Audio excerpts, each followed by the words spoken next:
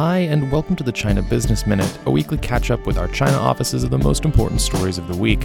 I'm Ian Hutchinson, and this week, in the wake of the G20 meetings, we're getting the latest from Beijing. So Jake Parker is USCBC's Vice President for China Operations in Beijing. Jake, thanks for taking some time. Hi, Ian. It's great to be talking to you. All right, so a few topics in overview today. The first will obviously be the G20 and some of its business implications, but then I did kind of want to get into the weeds a little bit on the new negative lists that have been released. So let's go ahead and start with the G20. What are the key takeaways?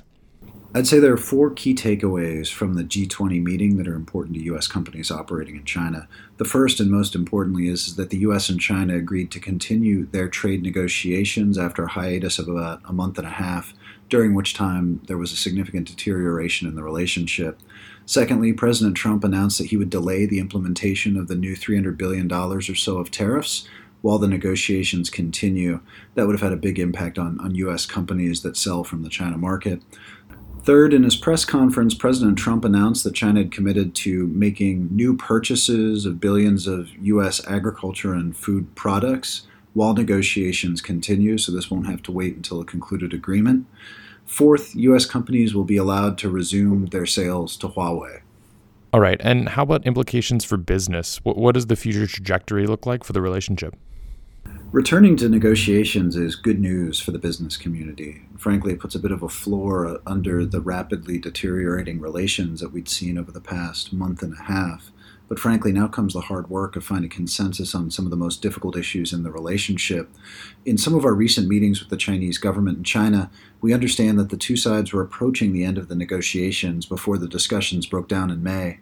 However, on the final outstanding issue, there remains a fairly significant gap between the two sides.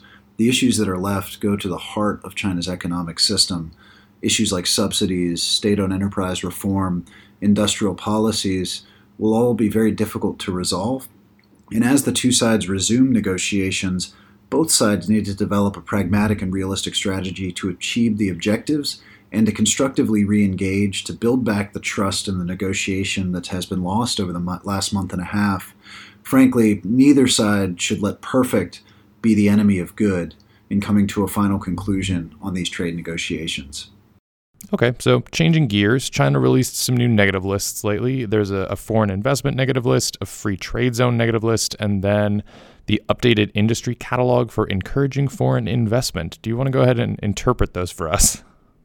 Well, it wouldn't be a USCBC podcast if we didn't spend at least a little time on policy. On June 30th, the National Development Reform Commission and the Ministry of Commerce jointly released the National and Free Trade Zone Foreign Investment Negative Lists, along with an updated industry catalog for encouraging foreign investment. This is the third revision in 3 years, and the negative list was reduced in number of restrictions on foreign investment from 48 categories to 40. And we saw liberalizations in mining, manufacturing, services, and value-added telecommunications sectors. However, in some of the initial conversations that we've had with our member companies in China, they indicate that they were very disappointed with the result of the negative list, and that few of the liberalizations address the targets or interests of foreign investors in China. And indeed, in some cases, such as mining, revisions further restrict foreign investment activity. I think we can say that the consistent timeline of these reductions and the revisions that are made are positive signs that China is keeping its messages of market liberalization.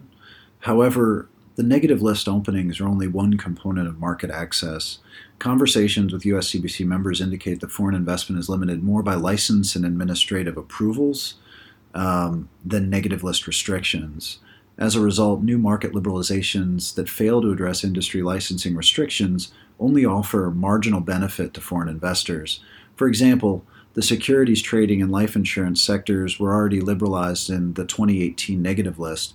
However, to date, only a handful of foreign companies have been granted licenses to operate in those sectors. We'll be publishing our research on the foreign investment negative list today, and Ian, it'd be great if you could link to those in today's notes section.